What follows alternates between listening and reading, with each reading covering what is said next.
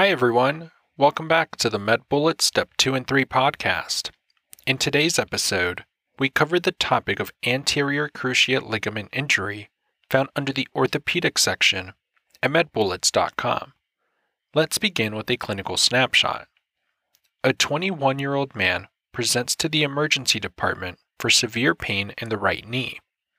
A few hours prior to presentation, an opposing football player hit his legs from the right side.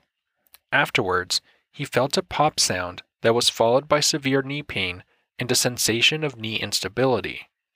On physical exam, there is anterior translation of the proximal tibia when pulled as the patient has the knee flexed at 90 degrees and is supine. Ice is applied to the knee and ibuprofen is prescribed.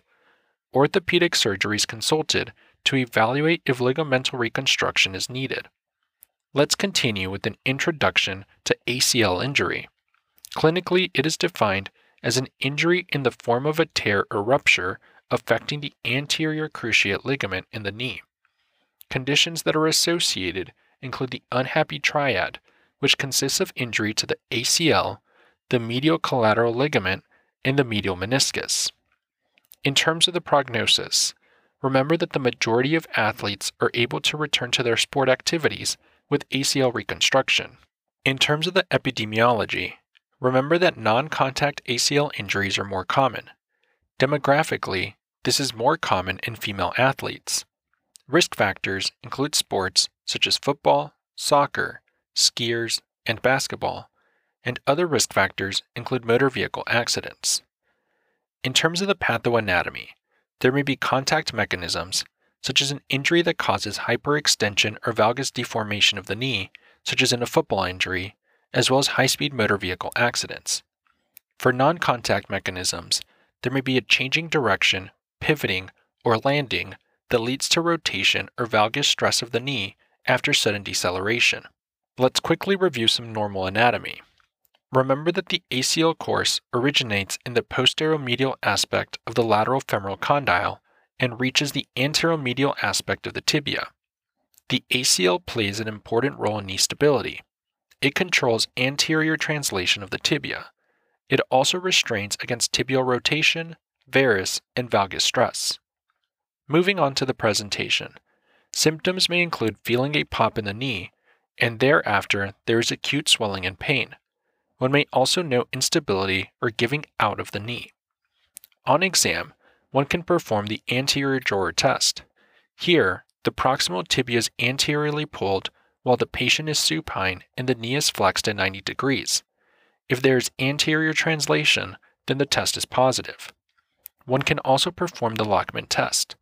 This is where the proximal tibia is anteriorly pulled with one hand, while the other hand stabilizes the distal femur while the knee is flexed at 30 degrees.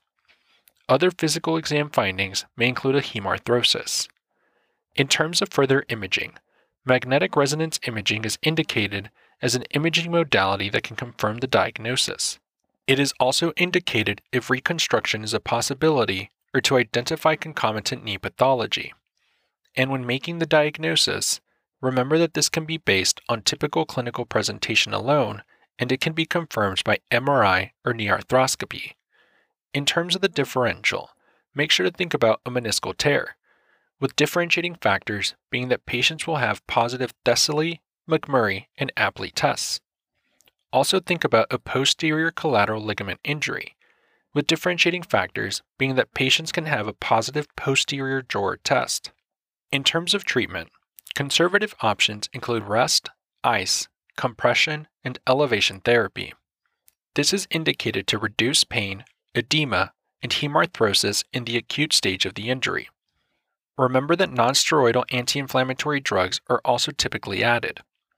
Operative options include surgical reconstruction. This is performed in young and active patients with high-demand sports or jobs, and if there is significant knee instability, such as injuries affecting multiple knee structures, which may include the unhappy triad. And lastly, complications related to ACL injury include osteoarthritis, arthrosis, and sports disability. Now that we've discussed the major points relating to ACL injury, let's walk through a question to apply what we've learned and get a sense of how the topic might be tested. For this question, consider the following clinical scenario. A 25-year-old male presents to his primary care physician for pain in his knee. The patient was in a wrestling match when his legs were grabbed from behind and he was taken to the floor. The patient states that the moment this impact happened, he felt a snapping and sudden pain in his knee. When the match ended and he stood back up, his knee felt unstable. Minutes later, his knee was swollen and painful. Since then, the patient claims that he has felt unstable bearing weight on the leg. The patient has no significant past medical history and is currently taking a multivitamin and protein supplements.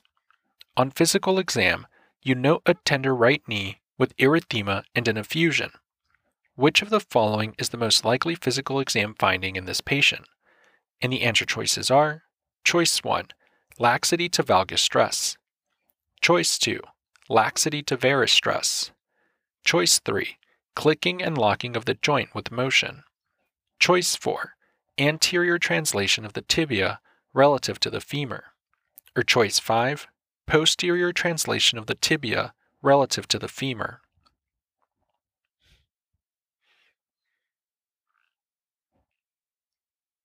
The best answer to this question is choice 4, anterior translation of the tibia relative to the femur. This patient is presenting with trauma to his knee, instability of the knee joint, and erythema and effusion on physical exam, suggesting a most likely diagnosis of an anterior cruciate ligament tear. In an ACL tear, anterior translation of the tibia relative to the femur is found on physical exam. An ACL tear typically occurs when there is a posterior impact to a planted leg. The typical event will be an audible popping sound, followed by acute pain, erythema, and edema of the knee, with a feeling of instability when bearing weight. Though other injuries can present in this manner, the most likely injury epidemiologically is an ACL tear. On physical exam, there will be anterior translation of the tibia relative to the femur when traction is applied to the leg. Let's also discuss why the other choices are incorrect.